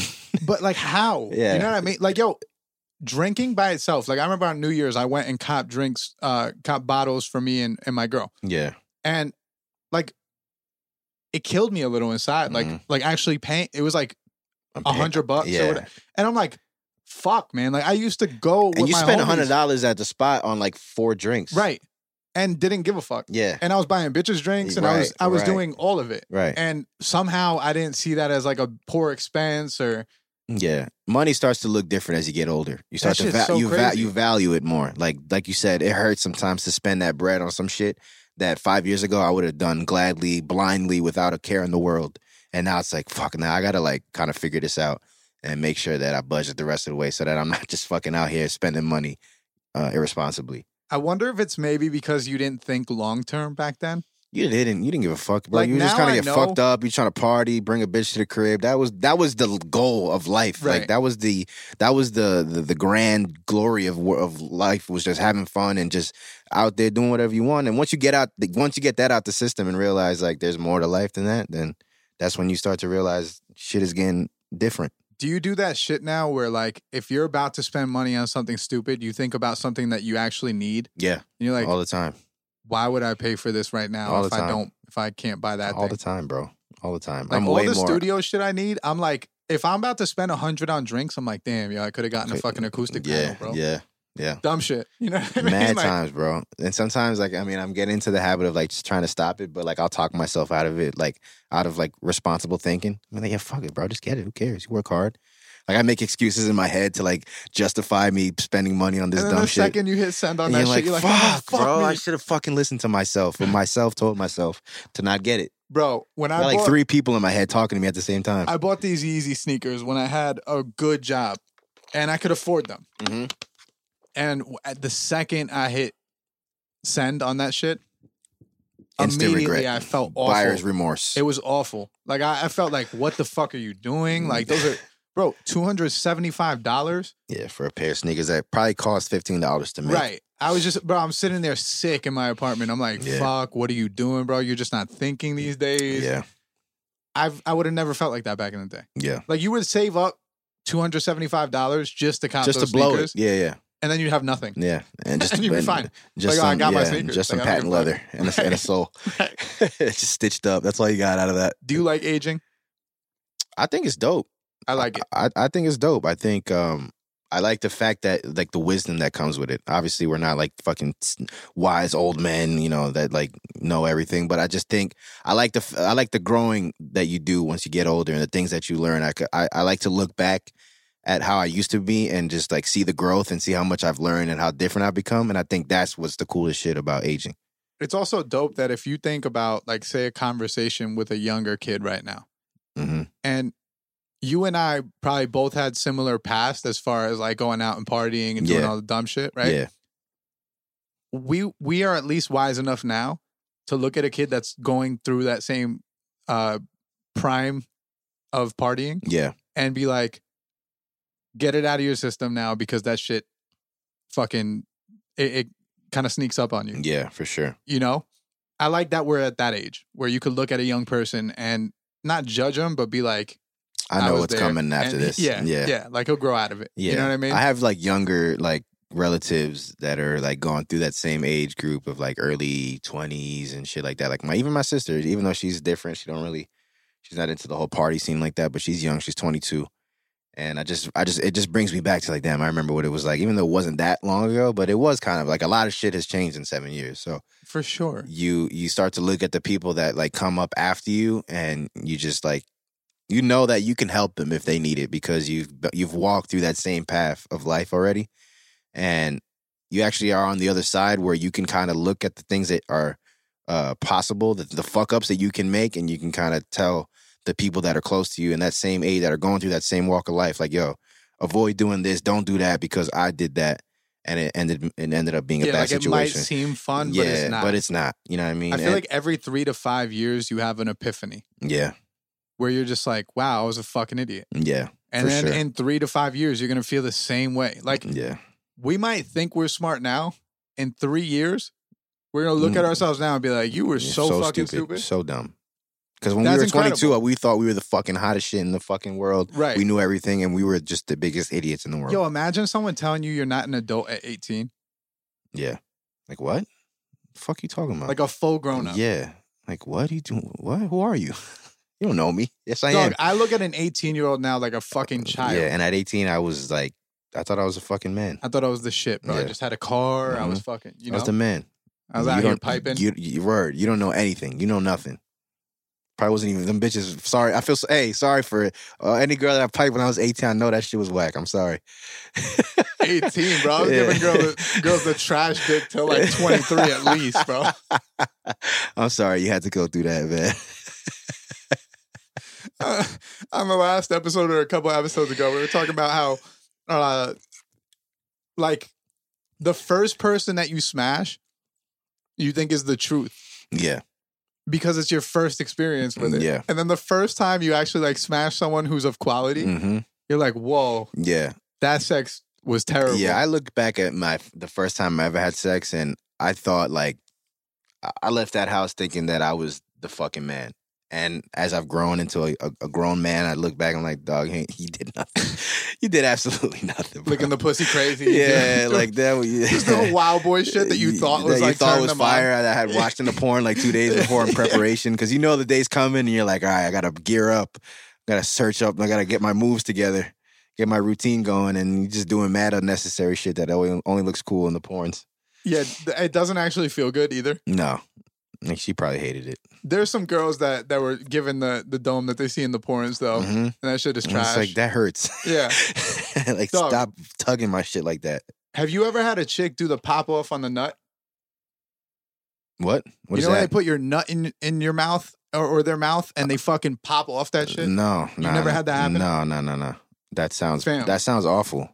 You Why know would how somebody in the do porn, that? you know how in the porns like a chick will like put a nut in her mouth and like pop off that shit and it looks like it's fucking a crazy experience? Yeah. One of the most painful things I've That ever doesn't endured. sound great at all. No, That sounds really It's worse than worse than than it like looks? even sounds Yeah. or looks. It's the bro.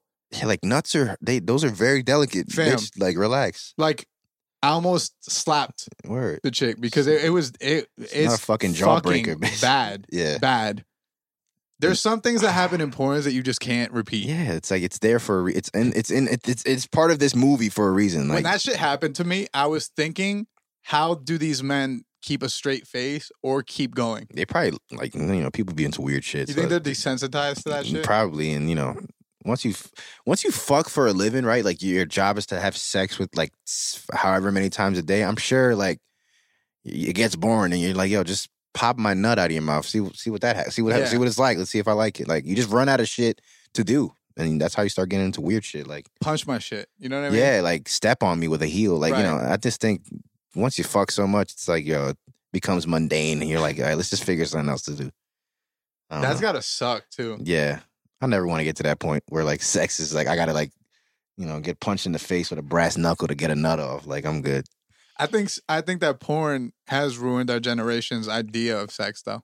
Yeah. I think that we're the first generation that really like got ruined by porn. Yeah. And I think the new generation with like of like all these IG kids that grew up like looking at all these IG models on Instagram like kind of ruined or like messed up like what the image of like what young kids think women should look like. Like Well, I think that even IG women ruined like a young girl's model of what a woman should look like too. Yeah. Like not just for guys that are looking for like a chick to date. yeah. It's also for young girls. Like, the not being natural thing. Like I've never seen more regular people with like fucking plastic surgery. Yeah. Mm-hmm. That's all everywhere. Like, yo, that was a rich thing when we were young. No, now it's just like whatever. You can get some plastic surgery for $1,000 these days. I mean, it's Because probably I not think gonna they look found great. out that you go to South America. Yeah, And once that happened, it just fucked up the it game. fucked everything up. But like, yeah, I just hear like all these younger dudes talking about like things like stretch marks bother them and like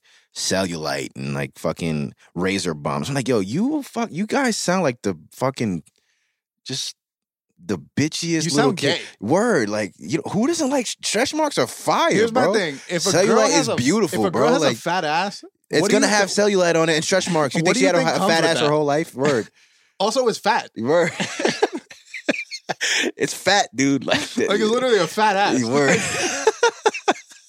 What do you think it's gonna look like? Like No, that that's- that shit blows my See, mind. and that's because of the fake asses. Like the fake asses are. Have you ever encountered a fake ass? yeah, It's weird. it is not a huge fan. I'm not a fan either, Not a bro. huge fan. And I don't know if you encountered the one with the fat injections or if you encountered that was the one you encountered. Yeah. Okay, I encountered the silicone one. No, I've never seen Fam, those. literally, I knew where the detachment was from the leg. It Yeah. was fucking weird, bro. Yeah, well, that's the thing too. I think that's where women fuck up is they forget to put something in their legs. Like you have like hot dogs for legs, and then you put all this silicone in your ass, and now you just look like you got a dirty diaper and shit. Like, But I feel like Kim K kind of made that the thing. yeah, she did. You know for what I sure. mean? Yeah, like mainstream wise, I think everybody wanted to look like she did. And for the record, I think that deep down she wishes she could reverse it because She was low key fine before. She that, was too. high key fine, bro. Yeah. Before she did all that Her shit face to her was a body. little jacked up back in the day, Yeah. but as far as body, Body was crazy, and She was fine. Yeah, and I think the face would have. I think it looked weird back then, where that wasn't really the look. But there's mad girls now that if you like, you can go on Instagram right now and find a million girls with like those that like she had like kind of like an exotic looking face. There's a bunch of girls out I here hate that the look like lip. that. I hate the lip one. Yeah, the lip one is stupid. The lip one kills me. But Also, I like, the thin nose. hate her. I don't like the hip thing. It just and her legs. It's just like you got this giant ass, right? And then you have no hips or legs to like support it. Like she's gonna have horrible knees having to carry that shit around all those years. For sure. She'll probably get a reduction at some point, right? She should have look at Courtney. I don't know if you've seen Courtney Kardashian on Instagram. She looks amazing. That's the I think she's the oldest one. yeah. She's the best looking one. Yeah, and she does. I mean, if she's done work and very minimal, it's not like drastic and like over the top like everybody else in the I family. wonder why she never. should- It's her and Kendall Jenner who never really Never fell did. into that. Yeah, yeah. I wonder why. yeah. Maybe they're just the two normal ones out of everyone. Yeah, Like, you guys are relatively. fucking insane. Yeah, and they're also like two of the ones that like I think it's not like a coincidence that they're also like two of like the least attention like on the shows and shit. Right, My girl's right. always watching the show, so like I rarely see them talking that much. Like she's very rarely part of the show, and if she is, she's just kind of low key playing it back. And Kendall's almost never on the show, so I think those two things correlate. Like the fact that they're not into the crazy bodies and all the attention, and then they're also like not very prominent figures on the show as far as like all the extra shit. I think those two things have. Do you think that their love for black men has to do with OJ? I don't know. I don't think so. What, do you make that connection somehow? It's just strange to me. I think OJ is Chloe's dad for sure. I think that for sure. You ever seen OJ's other daughters? Nah, they look just like her. Just like her, bro. Yeah, like that's her dad for sure. 100%. I don't doubt that even one bit. No, bro, look, when you get a chance, look at OJ's other daughters, and they look just like her, bro. I'm like, it's fucking. They have the written same clear as day. jawline. Yeah, like OJ has a very prominent jawline, and so did she. Like she had a box head. Yeah, she doesn't look like. I mean, of course they look like sisters, but she has a very distinct look from all the other ones. Everyone else kind of looks the same. Courtney and Kim are like very similar, and then Chloe's kind of just very OJ-ish. Yeah. Yeah. But the fact that they all like it started off with like black athletes. Yeah. I just think it has to do with OJ. In what feel sense? like just the traumatic experience that they went through seeing OJ at that point when they were younger. Yeah. And then the weird correlation of like black dude killing white girl. I don't know what tweaked in their head, but I feel like it's too close that like there are these Beverly Hills white girls who probably don't experience a lot of black dudes. Yeah, I'm sure there's not. Yeah. But have this thing for just black dudes. Yeah. And I don't give a fuck. I've met white girls that are only attracted to black dudes. That's awesome to me. Yeah, of course. Do your thing. Yeah. As long as it's not some weird shit. Yeah. You know, it's not like you getting back at your father or some shit. Like, then fucking cool. Yeah. Like everyone has preference. That's fine. But like the fact that they actually experienced that situation with OJ. And then they grow up to like just be only with black dudes. And like starting with like running backs and shit. Yeah. You know? like Reggie Bush. You even fucking made the connection with the fucking position and profession, bro. Like she went for Reggie Bush first. Did OJ go to USC? Did he? I know. I think he did. Holy shit. I think we might have uncovered something. Holy shit. I think that kind of like unlocked I think it. he did go to USC actually, bro. I think he did there. So I think she's like, you know what? When I grow up, I'm going to get me a USC running back. Right. And maybe he'll kill me. Yeah. That's shit it. like that. Yeah. Like carry out the legacy. Yeah. Like she, I think that she was interested in that. Holy shit. I never looked at it that way. You might have a point, bro. That's funny as hell, bro. But yeah, man. That's funny as fuck. Anything else on the who you got for Super Bowl?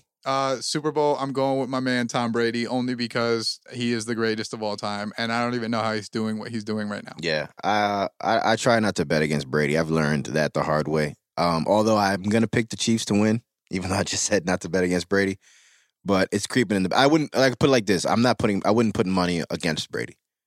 I think that would be stupid at this point. Like every time people doubt him, he just ends up proving everybody wrong.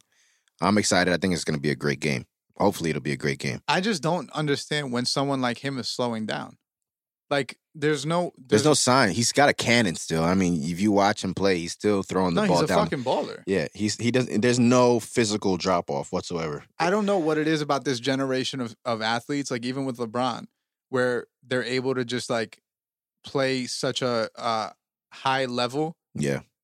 Into this older age. I think all the money that they invest. I think they both invest over $1 million a year into their body and keeping their body fresh. And I just don't think there's many athletes that are doing that. And I think that's why those two stand alone of like guys who are in like way past the so-called prime years of their career and still playing at such a high level. Tom Brady with the whole TB12 thing. I think he eats like fucking egg yolks for breakfast and like, wheatgrass omelets and all this weird shit. And like, and that's why he's able to keep himself in such great shape. A dope correlation between them two as well that happened kind of in their later years. They seem like they're having more fun playing. Yeah. And I think that's keeping them younger. Yeah. Like LeBron and the Lakers look like they're just joking around all the time. Yeah. And Tom Brady, I don't know how real it is with all his like social media posts and shit, but he seems to be having like genuine fun. Yeah. I think that kind of prolongs your career. I think more so for Brady because what more does Brady have to prove? He's got 6 Super Bowls. He's been to 14 championship games. This is his 9th Super Bowl or his 10th Super Bowl. It's like he has nothing else to prove. The only reason why he would be out there playing is because he still loves the game. I think maybe the only one thing he has left to prove is that he can do it without Belichick. I think that's the one thing that kept him going. I think that he proved that just by making it to the Super Bowl. Yeah, You know, for sure. like you're looking at the least winning franchise in NFL history that he just took to a Super Bowl In 1 year. in 1 year, Yeah. the first season. I think that's the most impressive part. Super. I thought that he would be able to do it eventually. I did not think they were going to be able to go to the Super Bowl in his first year. Now, does that knock down Belichick's stardom a little bit? I think I wouldn't say yet. I think let's see 3 years down the road. Like, let's see where they're at. I think if Brady still plays another 2 years, right, and Belichick is still coach of the Patriots, which I think he will be, and let's evaluate that at that point. I think it's still too early to tell. I think Brady was obviously a huge part of their success up until last season. They didn't really have a lot of talent around Tom Brady, which is part of the reason why he left. Give Bill some time to recuperate. Let's see what he can do. Get a new guy, a new quarterback to come in and build this team, and let's see what he can do without Brady. Let's give him a couple of years before we make that assumption. But I think it's a conversation that you can have. It does seem in one season, though, like if the Patriots at least made the playoffs, I'd be like, oh, Belichick's still good, regardless of QB. Yeah. But the fact that they had a terrible season, they were 6-10. Yeah. I mean, they had no talent. I'm not going to put it all on Bill. Like, they had nobody. Yeah, I know Cam Newton is not who he used to be. He's not good. He can't throw the football. Yeah. He can't throw. And you can't rely on your quarterback to just be a running back. They had 2 running backs on the field. No, that's a fact. Cam can't throw the football. I think he has to go out and get another quarterback. I don't know if he can get one through trade. I thought Stafford might be a guy that they would go after if they can pick one up in the draft. I just want to give Bill some time before I say, oh, he can't do it without Brady. I still think he's a tremendous coach, but like I'm not. I think that I don't look at him the same after Brady went and did what he did. Yeah. And it's also like, I don't know if you saw, I think Edelman came out recently. Was it Edelman or Amendola? Yeah. Who came out It was Amendola and said something like, oh, Brady's the Patriot way. Yeah, he said that he's, the coaches weren't out there like throwing the ball. They weren't out there catching the passes. That's a fact. That's true. But like, if the players who played for Belichick felt like he was responsible for any of that, I don't think that statements like that come out. Yeah. You know what I mean? Yeah, just yeah. out of respect for your coaches, Right. you just don't do that. Right. So I think maybe in-house they feel a certain type of way towards Belichick and not so much towards Brady. Right. You feel me? I also think that, you know, I like when players, like everyone who played with LeBron seems to love LeBron. Yeah. People who play with Jordan don't seem to really love Jordan like that. Yeah. You know what I mean? But like, I like when a player is not just tremendous at the sport, but also revered. Right. You know what I mean? Like they love this guy. Right. You know, not Right. only was he great, but he was a great to be around as well. Yeah, because I think Brady, I don't Brady think has had that. I don't think Brady had that early on. No. But as time has gone on, these guys ride for him. Right, like even look at Gronk, bro. He came out of retirement to get traded to the Bucks just to play with Brady again. Yep. And they're going to a Super And look at Bowl. Antonio Brown. Fucking got his shit together when he was out here wilding out just so he can go play with Tom Brady. Bro, and imagine Belichick. having the tremendous amounts of CTE that Antonio Right, Brown has yeah. and figuring out a way to get your shit together just to play with Tom Brady. That speaks volumes, and I don't That's think people. insane. I don't think people really understand what that really means. Dog, people with CTE are killing their wives in their sleep. Right. And Antonio Brown was able to contain it enough to make the Super Bowl with Tom Brady. Yeah, and it's not like he didn't try before. Like he was with the Patriots, he was with the Raiders, and all these different teams, fucking screwing up opportunities left and right. No, he's whacked the fuck out. Yeah, Like, he's wild, and he has not. You haven't heard a peep from that guy since he joined the Bucks. bro, even on field, he looks like he's focused. Yeah, just to play with Brady. So I think you just gotta give it to him, man. He's great on the field, off the field, and I'm excited to see him play on Sunday. I'm excited to see the game. Hopefully, it's not a letdown. I think, of course, it's fitting that he would be the first quarterback to ever host a Super Bowl in his home field. So that's a cool dynamic to it as well. And I'm excited for it. So Best you're winner. picking the Bucks. I want the Bucks to win. who do you think's gonna win? Part of me feels like the Chiefs are gonna fucking blow them out Mm. because Pat Mahomes is a stud. Yeah, But I think it'd be very dope. And I would even, if I were Brady and I won the Super Bowl, I know it's a weird thing to say, but I would consider retirement Yeah. Because, like you said, there's really nothing else to prove. That's at that point. All right, dude. Enough. You've 7 Super Bowls. You won it without Belichick. Like What's that. the most Super Bowls of all time? Does he have Yeah, that? he has it. I think it's 6. I think it was 5. I think Joe Montana had 5, and now he has 6. Yeah, so like there's nothing. You know what I mean? Yeah. If I won this one, I would definitely like, you know how Strahan went out? Yeah. I would pull a Strahan. Yeah. And I would just be like, let me go out a winner. I Because would too, but I don't think he would do it though.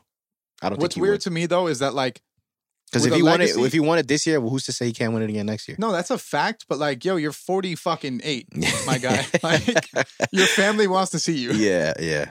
You know what I mean? Like, Yeah. and I think the NFL is a little bit different than a lot of these other sports because it's only a 16-week thing and it's like one game. Yeah. Where like the NBA, you're on the road. Yeah. But still, at that age, it's like, yo, you're gonna miss your kids. Like, his kids are grown. His kids are like, I think his son's like 14, 15. Like his whole life has been his dad being Tom Brady, best quarterback in the NFL. yeah.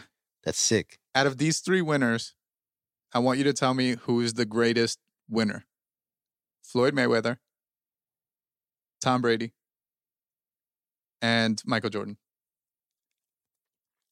Think about degree of difficulty, who they've played against, and sport. Floyd's out of the question for me because he waited too long to fight Pacquiao, and I think that was a big mistake as far as his legacy as a winner goes. I mean, I think he's still a great winner. He's undefeated. Obviously, you can't take that away from him, but the whole situation with Pacquiao waiting that long to fight him, to me, takes him out of the category with those other 2. Now, when it comes to Brady and Jordan, oh, man. You almost have to go Jordan because he never lost in the finals.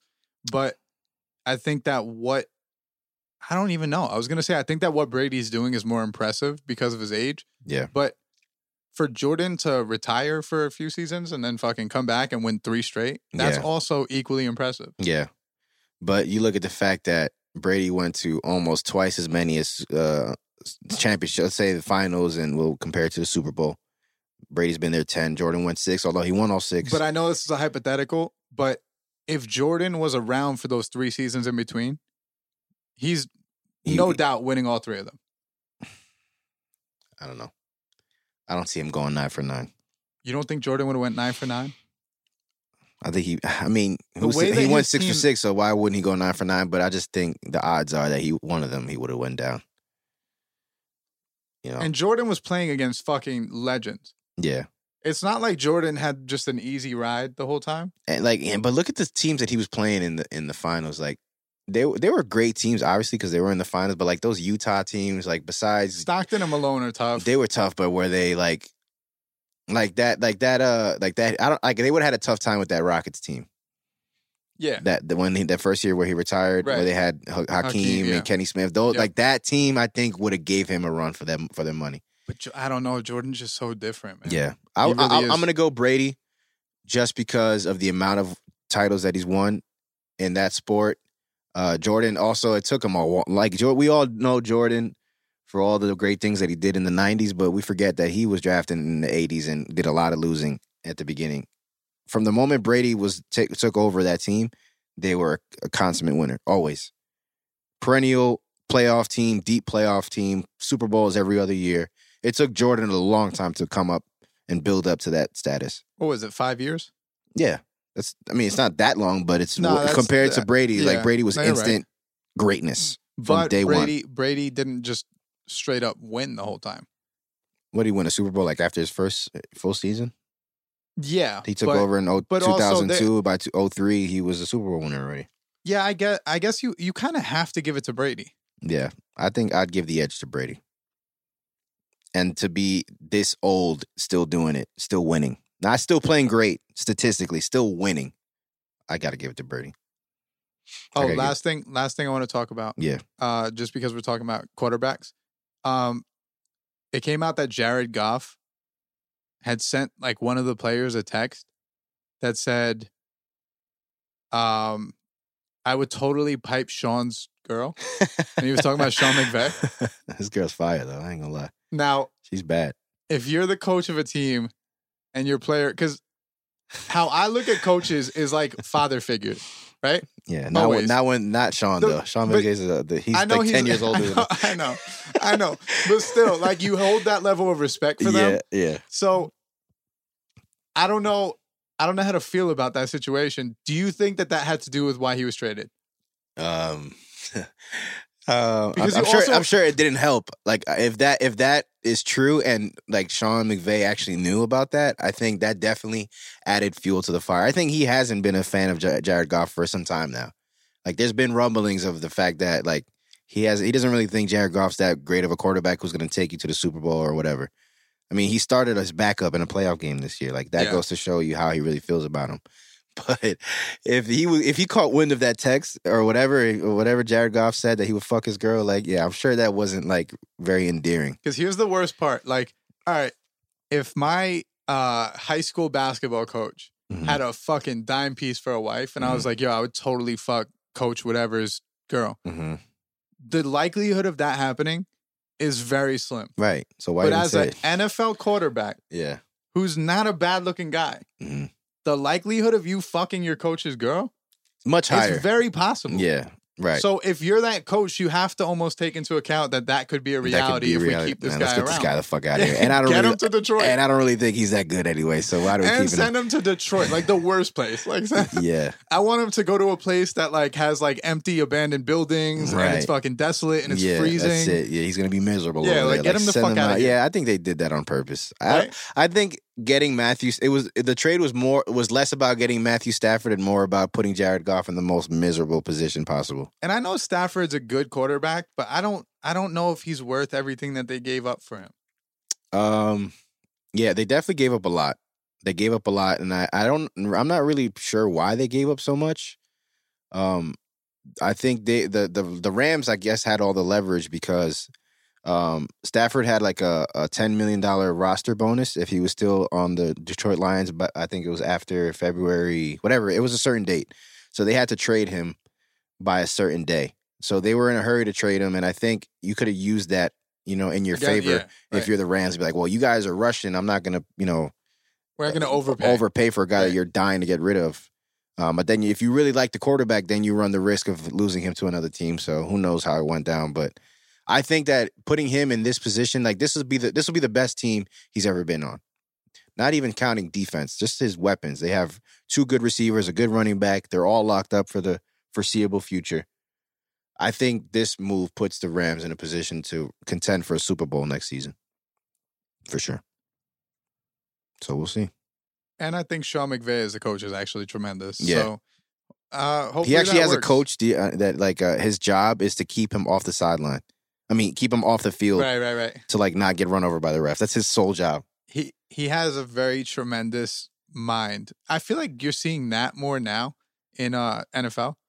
You're seeing a lot of young guys with just like almost like child prodigy type vibes. Yeah.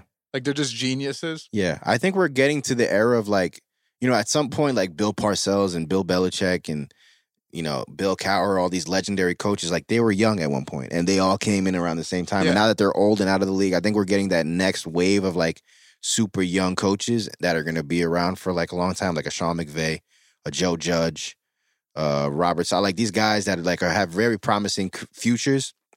I think we're starting to see the next wave of like great coaches. I also great really young like coaches that hire in the NFL. for the Jets. I love that hire. I think that's a great hire. Now all they got to do is go out and get Deshaun Watson, and then they're set. I don't think that Houston's gonna make that happen.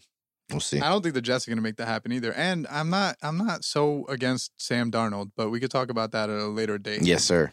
I'll be back. Thank you for hopping on. Yeah. You know what?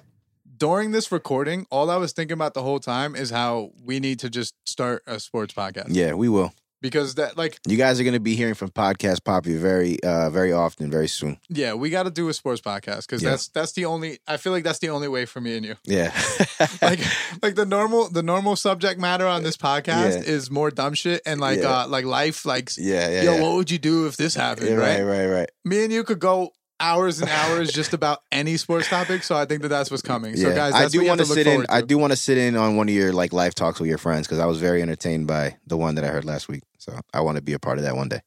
That will happen. Yeah.